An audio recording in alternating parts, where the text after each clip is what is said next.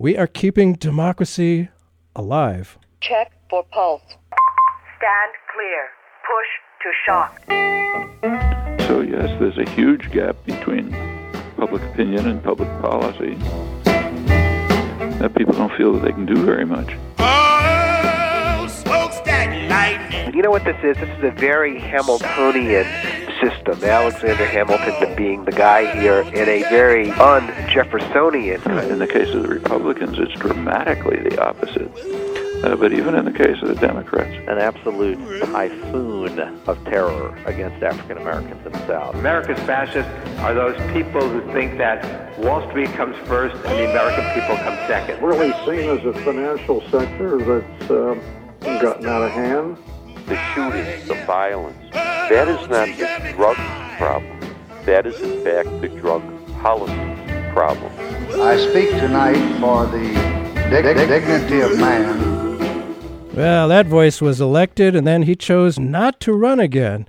The man had a fair amount of class, did a lot of good things for America, not some stuff that wasn't so good. But we are faced with another election. November 8th can't come soon enough for a lot of people. We want the incredible, unprecedented ugliness and pettiness and childishness to be over. But what if it's not? Donald Trump is hinting rather broadly that if he doesn't win, his forces won't accept the election as legitimate. Donald Trump is frightening enough. His open racism, his support for violence, his attacks on traditional constitutional liberties, his stunning pomposity. No question, there have been other political creatures like Trump in Western history. Probably the most similar in temperament and attitude is one Benito Mussolini. When he was murdered rather brutally by crowds after the large-scale devastation of Italy and much of Europe, his form of fascism largely faded from the scene. It was clearly and resoundingly thrown in the trash bin. After all, it had directly caused real harm to a great many people, including his supporters. But what about the Trump followers? What happens to that energy, that ugly energy, if he loses? What is the impact on the Republican Party as it tries to go forward after, if he does lose, he loses? How has the incredible rise of Trumpism caused fascism and racism to now become mainstream? Is it a mistake to think we are witnessing the beginning of the end of Trump? Or is it more like the end of a beginning? How historic is the Trump phenomenon? Passing ugliness or lasting threat to democracy and our traditional American values? A lot to talk about. Our guest today, J.C. Peters. Thanks for being with us, J.C. Thank you for having me, Bert. Thank you. Well, thank you for that wonderful opening. Well, J.C. Peters is a legal philosopher and a historian with a master's degree in legal theory from Utrecht University. He's frequently published in the U.S. about constitutional law, American and European history, and foreign policy issues. He's also a financial analyst who specializes in the foreign exchange market. Boy, I bet that would be messed up if he won. And is regularly invited to speak at trading seminars about currency trading. J.C. Peters is the author of the bestseller on currency trading, Forex for Ambitious Beginners, a guide to successful currency trading, which has also been translated into French and Dutch. His latest nonfiction work, World 2.0, A History from Enlightenment to Terrorism and Beyond, offers a fresh, well-sourced look at decisive events in modern history since 1776. His latest book is his first novel called The Dog and Its Day, a political thriller about an assassination attempt on the Republican nominee. I think writing a novel would be a lot harder than writing nonfiction. Well, again, J.C. Peters, thanks for being with us. It's hard to... Well, thank you for Well, it's hard to imagine the views that Europeans have about what they're seeing in this American election. And you are European. You are from the Netherlands, I believe. And certainly there's a much wider range of legitimate political parties, from far left to far right and everything in between, actual Green parties. Here in the U.S., many were shocked that someone openly calling himself a socialist, whereas in Europe, it's no big deal in the least. Socialist parties are oftentimes the establishment. Please tell us first, if you would, about some of the perspectives on Bernie Sanders from European points of view. Well, that is a very good question, because to my mind, the fact that Bernie Sanders was able to come up this election cycle was kind of historic, because, as you said, he's a self-avowed socialist. He's not ducking and taking cover whenever the word comes up. He actually agrees that he is a socialist, and many of the things that he said and he's saying are, for Europeans such as myself, very familiar. Free or at least very cheap public education, a lot of public transportation, free healthcare or cheap healthcare. Those are things we have in Europe, or most countries at least. They have them in the Netherlands and in England and France, etc. So for us, if you allow me to speak for all Europe for the moment, many Europeans, it came as a surprise that he was able to galvanize so much support, really. But the things he said are very normal to us, and I can tell you that they do work. At least in Europe, they do. Yeah, there's no reason why they wouldn't. It's just go ahead. Well, no. There is no real reason why they wouldn't. It depends, of course, on the people if they're willing to support such a system. I think that's what it, in the end what it comes down to. And what is so surprising about Bernie Sanders is that to me at least, it shows that in the possibly near future, we're talking 10, 20 years, the U.S. might pivot towards such a model, because let's be honest, Bernie Sanders did very well against the odds. I mean, he was taking on a very well-oiled, moneyed machine that in the beginning really didn't take Mrs. Sanders into account at all. And he ended up giving Miss Clinton a run for her money. So very well, it might be possible the Democratic Party will veer to the left. And then, given the changing demographic of the country, it is not really all that unthinkable that 20 years from now we won't have a centrist Democrat like Mrs. Clinton in the White House, but a socialist Democrat like Mr. Sanders. Not himself probably, but someone like him. Well, and I do think, being somewhat of a student of American history, Franklin Roosevelt was called a traitor to his class because he was wealthy from the upper class, and a lot of his programs were pretty socialist. And the Republican Party, ever since then, and quite frankly, some of the Clintonista Democratic Party have gone after the New Deal programs and tried to take them down. But, it's to me, Bernie Sanders was really the traditional, slightly left-leaning liberal Democrat.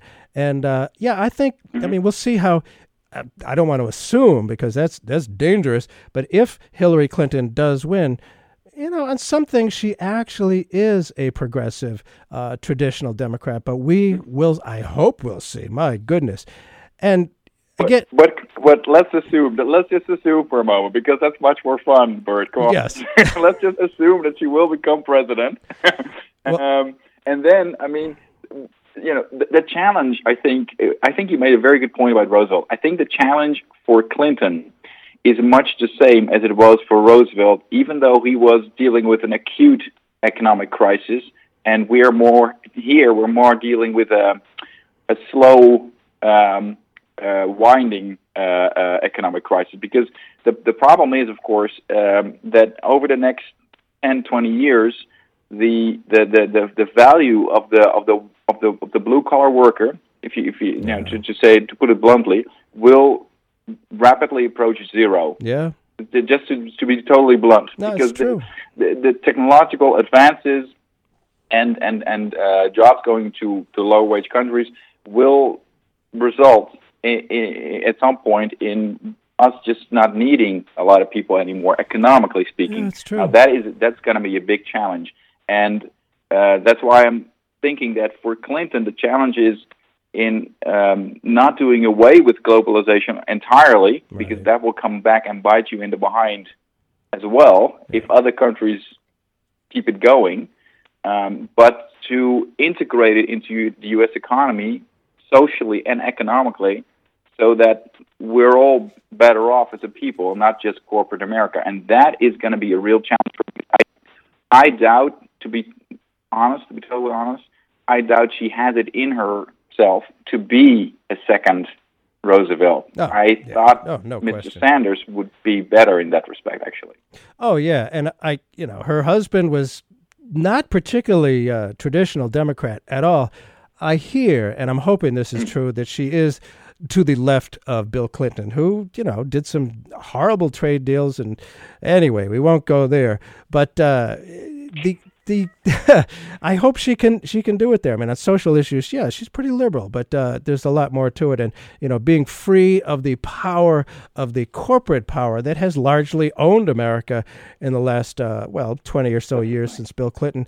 We'll see. That's why they have to overturn Citizens United. Absolutely. I think, don't you agree, Bert? I mean, oh, yeah. If Citizens United is not overturned, then politics in the United States will eventually be an oligarchy, really. It will be taken over completely by the moneyed interests. And I think that's not a good thing. No, definitely not a good thing. And it looks, what we're talking about here is back in the 1770s, there was an oligarchy that owned government. There was no such thing, really, as democracy, government of, by, and for the people. And we had a war of independence against that very thing.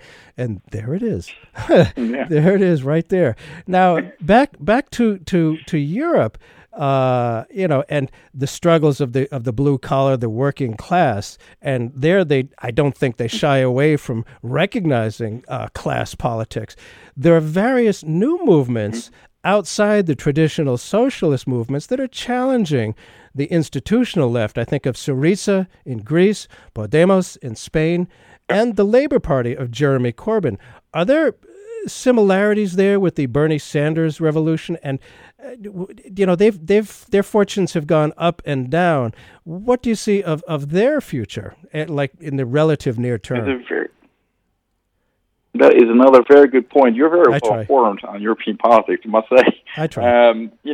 Interesting. No, you are. I mean, interestingly enough, because you mentioned in the beginning that I am also, in the forex market, in the currency market, and so obviously because of that, I know more, I think, than I would normally know about, for instance, the Greek political parties, because they were, they almost broke out of the euro. Right. There was a major crisis there, and that had a lot of influence, of course, on the price action of the euro. So I saw the rise of Syriza and Podemos in Spain.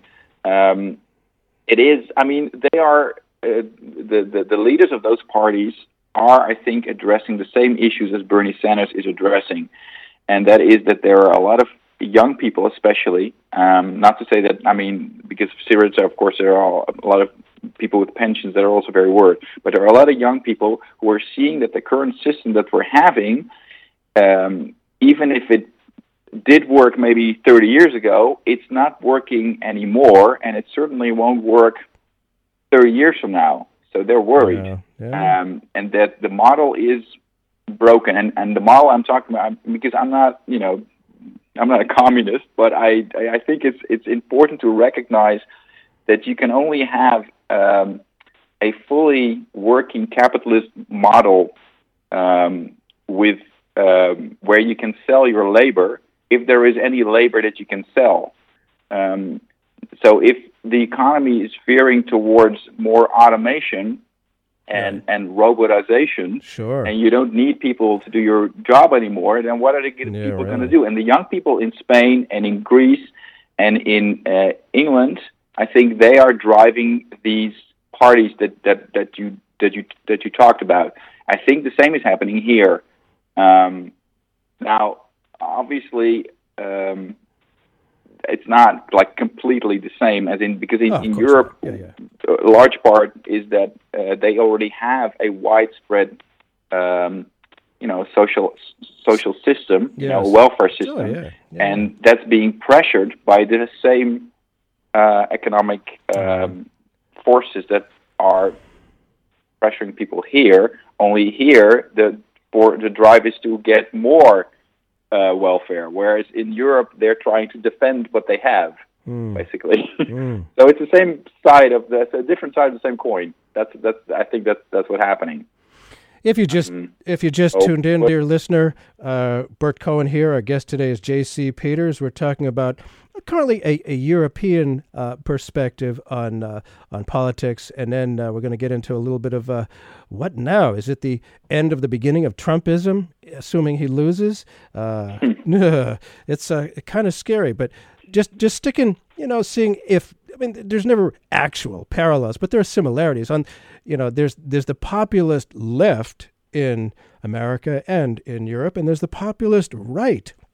We've seen it with George Wallace back many years ago here in the United States, and before that Huey Long, who was sort of in between left and right. But anyway, on the right side of the political spectrum in Europe is everything from the Labour Party under Tony Blair to the really far right, openly racialist parties like the Golden Dawn in Greece and the National Front in France. I wonder how America's Donald Trump is seen by the various rightist groups there. Do they see him as a kindred spirit, or what kind of linkage or similarities do you see, JC? That's another good point, because I think there are multiple things playing here on this. In the question that you're asking, is that like, for instance, you have Nigel Farage, right? The Brexit leader, one of the Brexit leaders, who is apparently very chummy with Mr. Trump. Now, I think the reason that they're chummy, at least as far as Mr. Farage is concerned, is not because Mr. Trump is a racist or sexist. I think it's because Mr. Farage also wants a more isolationist world. He wants England to be for people in England and do business with other countries, but be very sovereign. And he recognizes in Mr. Trump the same kind of isolationism, I think, because I know a little bit about Mr. Farage, and he doesn't strike me at all in any of the comments that he made as a sexist, racist person. I think he's more of a he's a nationalist, but more in the traditional sense.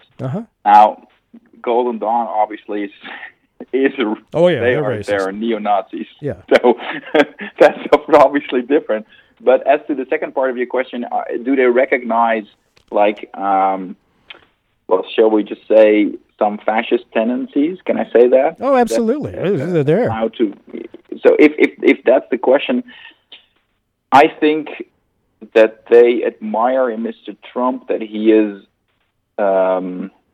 it's difficult to say, because many of the things that Donald Trump says are not, how do you say this difficult, they're not overtly racist. Right. They are under the surface racist, right? Oh, yeah. So he's not saying anything against the blacks, or he's not saying all the Mexicans are rapists, right? He said, because I remember the clip very well. It says, and some, I believe, are good people. Yeah, some of them. Right. So some of them, Right. No, I think so. I think for Mr. Trump, it's more like he wants to go back to like the 1950s, right, where America was strong and guys could slap each other on the shoulder and do whatever they wanted to do. But and I think he could be, to be totally honest, I think he could easily devolve into a fascist, right? Because he doesn't seem to have a very, like, a moral compass to say, well, that I will never do. No, there's no moral compass there. Ideological. No. He doesn't strike me as ideologically a fascist like people of Golden Dawn. He's more, he is amenable to it. That's what it seems like to me. That's a good point, I think. I mean, I don't think he'd be openly, avowedly fascist and racist like the Golden Dawn, but he is, the effects of what he's talking about are, they're like Mussolini he had all the answers. Just trust me, believe me. It's all about him. And I think if somebody were to ask him the three branches of government, first he wouldn't know, and then he might say something like, "Well, me, myself, and I." That's a powerful leader. Like the Spanish word is caudillo. Go ahead. Yeah. It's like if you think about when Adolf Hitler came to power, right? They came to power democratically. Not everyone remembers this, but he came to power democratically, right? That's true. And then you had the Enabling Act, which was like 3 weeks after they came to power. Now the thing is, I think that with Adolf Hitler, the Enabling Act was planned all along. They wanted the Enabling Act. They wanted to push the parliament out of the way. I think with a guy like Donald Trump, if he were to be president, that could happen accidentally, right? That he would be like in power and he wanted something, he would want something from Congress and they wouldn't give it to him. Yeah. And then he would just figure out a way to try and bypass Congress, and then all of a sudden you're in this situation where you basically stumbled on something like the Enabling Act. And the question then is it then too late? Will America's institutions hold up, which I think, theoretically, to me as a historian, is a very interesting question. I obviously don't want to test it out. Don't get me wrong, but it's interesting to ask the question: Will America's democratic institutions hold up no matter what, or if they have a president who's very strong and very popular, and who just tries to bypass Congress with the help of Congress, just as it happened in Germany, if you will remember, will they go for it? Or will something kick in saying, no, we have a constitution? That, to me, is a question I hope we will never see answered definitively. Yes, it's true. I think... you understand what I'm saying? Oh, I do, absolutely. And the drive for democracy, this show is called Keeping Democracy Alive for a reason, because it's just barely hanging by a thread. And I don't think that many people really get, and have this drive for democracy. I don't know how important it is to so many people. Some people, and I think this is probably true, have figured about 30% of the people in America really want kind of a dictator. In fact, back in the 1930s when people were also scared, there was a lot of fear. People thought, maybe Roosevelt should be a dictator, and that, there can be just one guy to answer the issues, and this democracy is just so inconvenient. And, there's a significant portion of American public that really do want that, I think. And, democracy, they don't... Now you see that it can happen quickly. Look at President Obama, who is obviously not a dictator, and who has a firm footing in the law. But even he used a lot of executive power to get things done because Congress wouldn't go along, right? Right. So, and then he was questioned about it many times by Republicans, of course, and he said, "Well, I'm within the law." And him or the surrogates would say, the president is within the law, he can do this. And it's correct, only it's also very dangerous, because it means that, if the president doesn't need Congress, for instance, to declare war, to go off and warring, basically, because he just didn't officially declare war, if the president can use executive power to push through all kinds of regulations that he just hangs underneath existing regulations, then at some point you can ask yourself the question, which I think many Americans are already doing, is why exactly do we have a Congress? Because they're not doing anything, they're bypassed, they're gridlocked. So you're right. I think that democracy is, you should never take it for granted. And if you allow the system to, to remain rigid and unchanged long enough, then you will approach a situation where there is only democracy in name.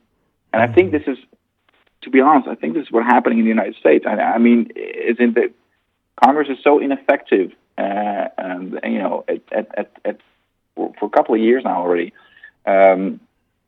look at just what's happening with the Supreme Court nomination. Yes. If you look in the Constitution, right, then the Republicans are right. There's no term mentioned for when Congress should hold a hearing, right, on a confirmation. Right. But everybody understands that it's not very good for the country to go a year or a year and a half without a ninth head Supreme Court, and we're seeing what it means right now. We're seeing that they're locked a lot of times, et cetera, et cetera. So it's not good, but politically, it's just not very expedient for the Republicans to have a hearing. So they're just pushing it, down the line. Citizens United is another example of it. Is that the Supreme Court allowed it to happen, and now we're in a system where, large parties, as in large companies and rich people, can basically fund themselves within the government, inside the government. And I think that's a good development, and that's something we don't have in Europe. I can tell you that. I mean, for instance, in the Netherlands, we have a parliamentary system. There are multiple parties. Parties, no party is ever big enough to have to rule alone. Our prime minister is not chosen; he's not elected. He's just the head of his party. But there is no funding of the parties by outside entities, because everybody gets as much advertising time as the others. In France, it's the same way. By the way, I lived in Paris for 10 years. And in Paris, it's the same. In France, it's the same. Every party gets an equal amount of advertising time. So no money there. That sounds sorry for the long story, Bert. No, it's keep rambling on. Sorry. I obviously really care about democracy, and now the idea trying to get money out of politics, you have to control the demand side, which it sounds like. I mean, you can try to control the supply of money, but if the demand is there, demand is there. But if each party gets the same amount of free TV time, there's no demand. You don't have to have all that money. And right now, people see, I think a lot of the anger, the populist anger, is because they might not see it or talk about it as there's a lack of democracy because of all this money. But money, Congress people are oftentimes seen, at least, as being owned and controlled by powerful, moneyed interest. And people want a caudillo, a Spanish word, to come along on the white horse and just fix it. Just fix it. I think there's a lot of that going around, and it's really dangerous. And one can never assume anything in American political elections. That being said, for discussion's sake, let's assume that Donald Trump, the candidate, is defeated. Oh, it's music to my ears. In anticipation of that, the candidate is now actively stoking the fires of non-recognition of the results of the election. In his final debate, he actually said, well, he might not recognize if he loses. He might not get that, he might just say, no, the election is rigged, trying to delegitimize it all. As you write, the last time a large part of the electorate refused to accept the clear results of a presidential election, it triggered the start of the Civil War. End of quote. Yeah. What do you think the effects of that may be beginning November 9th, the day after the election, if Trump refuses to recognize the election and to concede as every other candidate has ever done? Well, that's a good question. I actually just finished an article about that, which is called "The War That Starts on November 9." Oh, geez. It's not published yet. But just so you know, no. And I think to begin, I think Trump just maneuvered himself in this spot over the last few weeks, right? He's been calling like shenanigans for weeks. Yeah. I think because he knows it's going to lose and he needs an out, right? So he's been setting himself up for this. That means that he could not really say that he will respect the results, whatever, because then he will not have that out anymore. So what he should have done. I think I'm only giving him advice after the fact, of course. But what he should have done is he should have thought about how exactly he was going to formulate that. How he was going to say, "Listen, I will respect the democratic process and the constitutional process, but let's be honest, it has happened before that elections were very close. Look at Al Gore. Yes. So I reserve the right not to green light the result up front, because it might be that we have to look at it."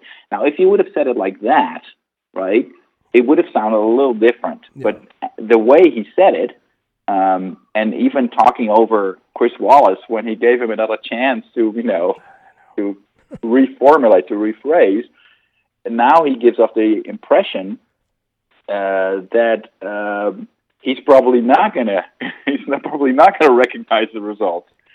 And then we would have a real problem, I think, because, there are going to be at least, what are we talking, 40 million people, 35, 40 million people, they're going to vote for Donald Trump, right?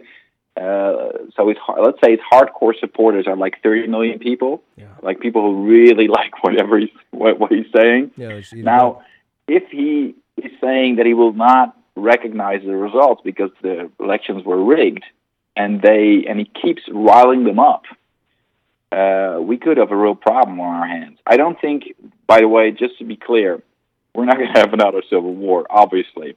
One of the reasons for this, if we go into it a little bit deeper, is that we don't have the same geography anymore, electoral geography as we had in 1860. Back then, they could say, with all these states, like Abraham Lincoln, in the South, I think he only won 2 districts, out of 1,000. Right. So there, it was very clear that there were large, geographically, tight areas where Mr. Lincoln better not set foot, basically. In this, in our modern time, it's of course, vastly different. Yeah. So what we'll likely see is more protest, ruckus, rallies of Mr. Trump, where he keeps riling them up, stuff like that. A contentious time. And I think there might be a new party formed, the Trumpist party. What do you think, Bert? Is there any chance of the Trumpist party? What do you think? I don't know. There's been talk about, Donald Trump loves power and ratings. He's always talking about win, win, win. We can win. It's all about winning. And he's used to winning. That's part of his persona, I think, is that people who felt like they haven't won much in a really long time in their lives.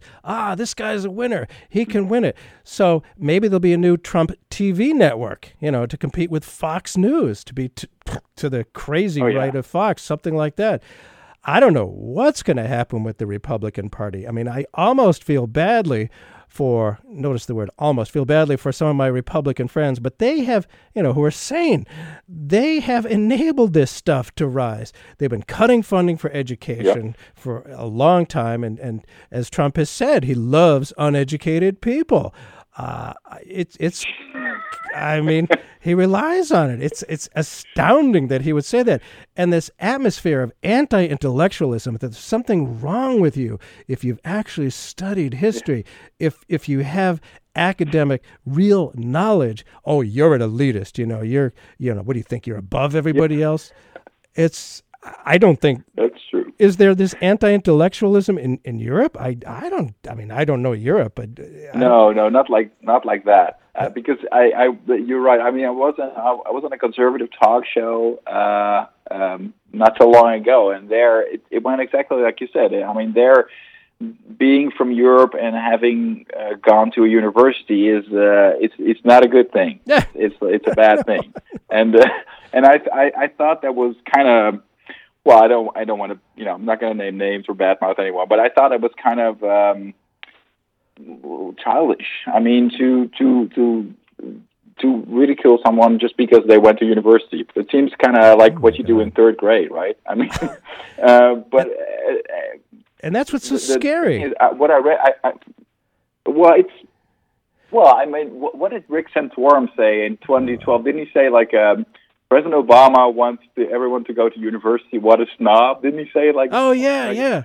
And people buy into that. I mean, for that base, for that base, I mean, I can understand why it appeals to them. If you're not smart, if you did not study, maybe you are a little jealous of someone who did. Yes. And then it's very nice if someone says to you, "Listen, you should be glad not to have an academic education because it doesn't do you any good anyway." Right. Right. But what is disturbing, though, is that we're moving, of course, into a time where education only becomes more important. It's like in the vein that we talked about earlier when I said that we're getting more automation, etc.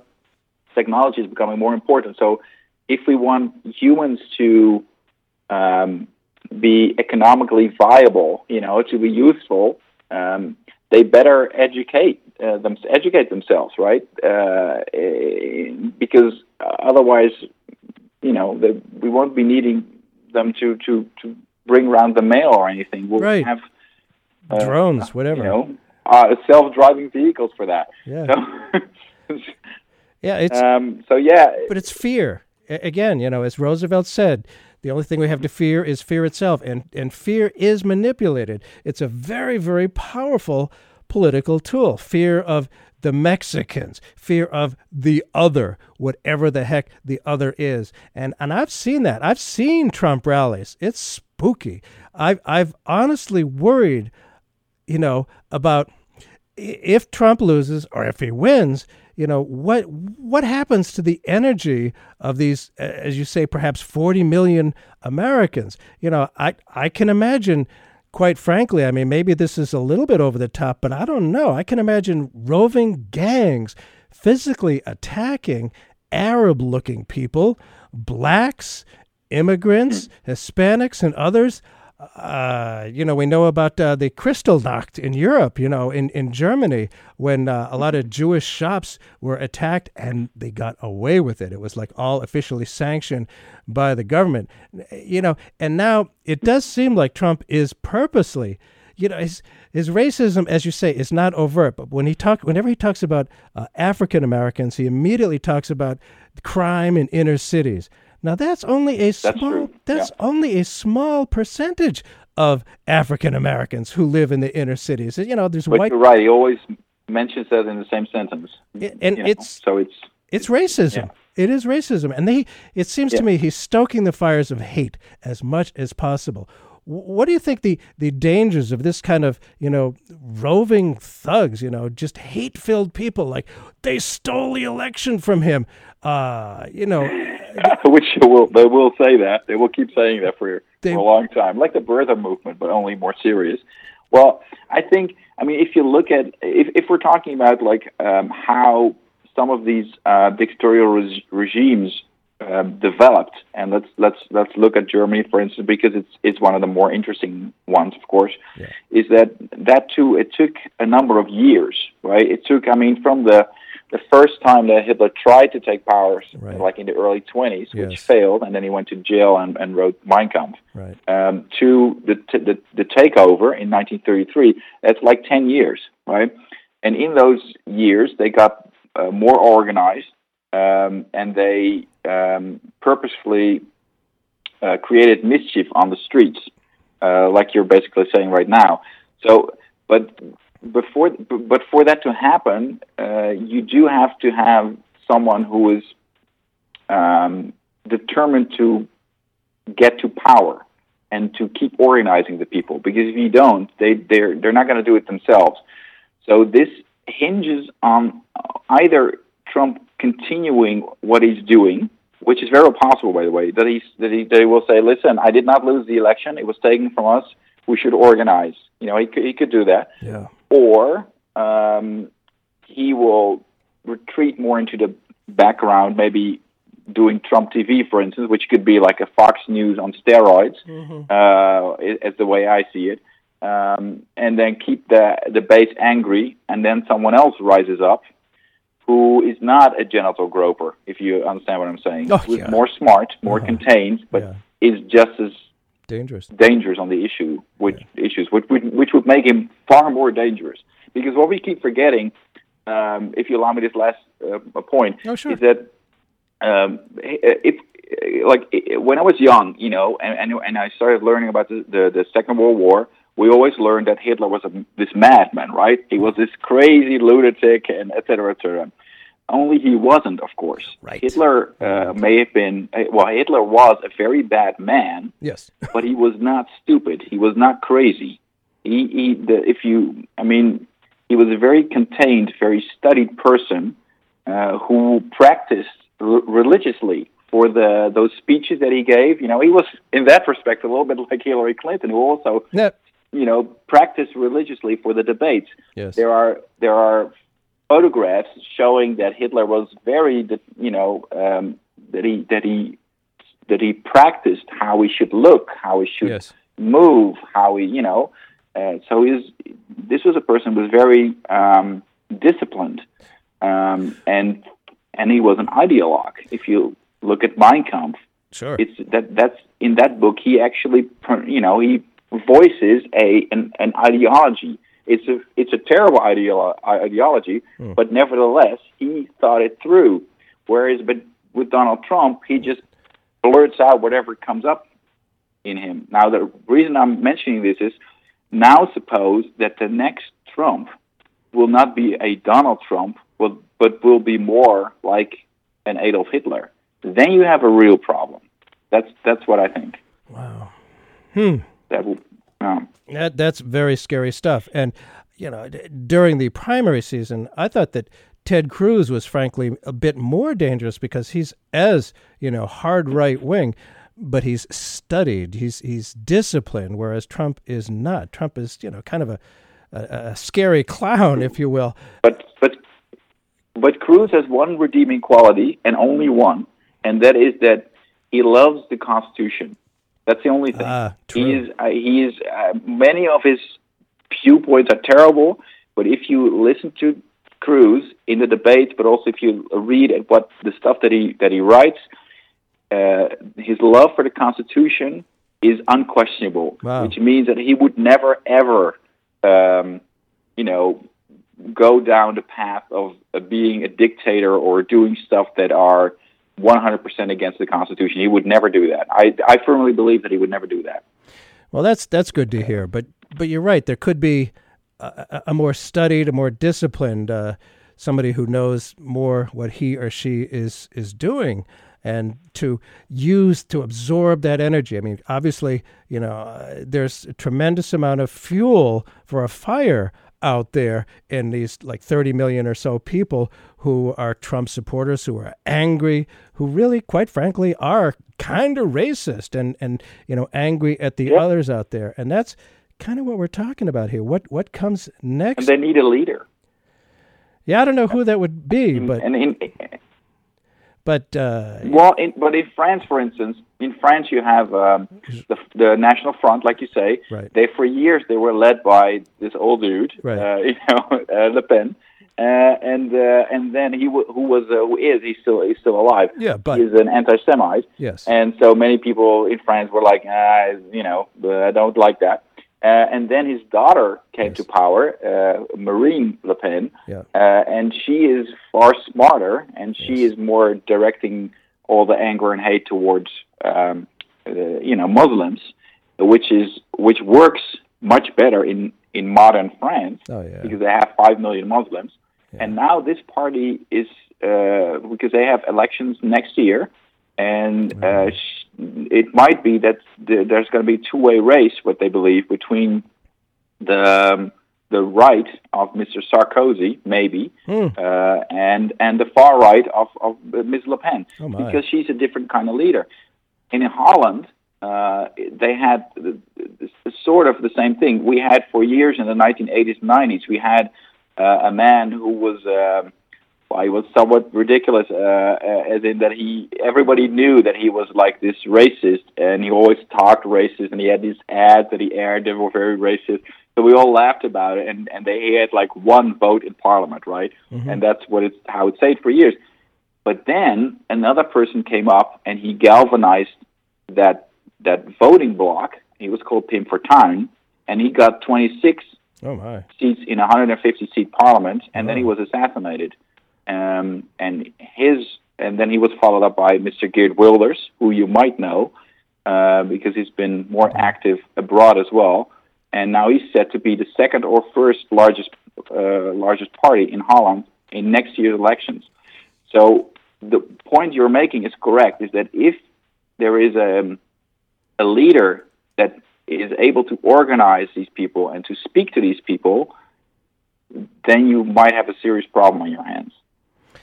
Wow, interesting. I mean, we have sort of Trump wannabes like the Rudy Giuliani, but he's not. I mean, he's nuts. He's just totally clownish, it seems to me. But you're right. I just wonder about, the Trumpists after Trump. What happens with that? And of course, the Republican Party, what the heck? What are they going to do? I mean, there's people now who say, people should be supporting Trump. They're not being, real party people if they're not supporting the nominee. And there are others who, like Mitt Romney, who, despise Trump and what he's doing. I wonder, I mean, not a literal civil war, but I wonder your thoughts about some kind of ideological civil war within the Republican Party. I mean, they got a real identity crisis on their hands after Trump, assuming he loses. What are your thoughts on that? Here's a scenario for you. Like how about let's because I like these the what ifs, right? Okay, so let's say that there will be kind of a civil war within the Republican Party, right? Because he has these, let's say, 30-40% of the Republican Party who are devoted to Trump and not to the Republican Party. Now, suppose that Trump, after a while, will move more into the background, into Trump TV, and his place is taken by General Flynn, who, he's his advisor on military issues. Who is was a much respected general, the director of the Defense Intelligence Agency, and who is how do you say it? Very angry with Washington. Yes, indeed. Who has good credentials, who is much more disciplined, more restrained.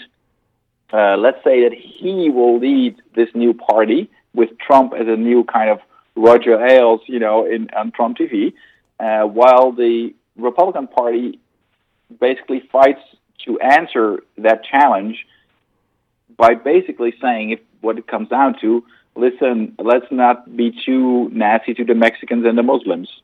Right. That's what the message would boil down to, right? They would say, listen, guys, let's be civil here. Let's not go too far to the right. That's what the Republican Party would say to the Trumpist Party. That civil war, which will probably be fought out on the cable network, might very well be won by the Trump Party. Wow. And then you have a new kind of party, a party that is more focused on, going back to protectionism, isolationism, anti-Muslim, to interventionist policies towards, radical Islamic terrorism, because that's what General Flynn thinks is very important. And then you have, but I can tell you one thing. As long as the civil war within the Republican Party rages on, they will not get a president elected.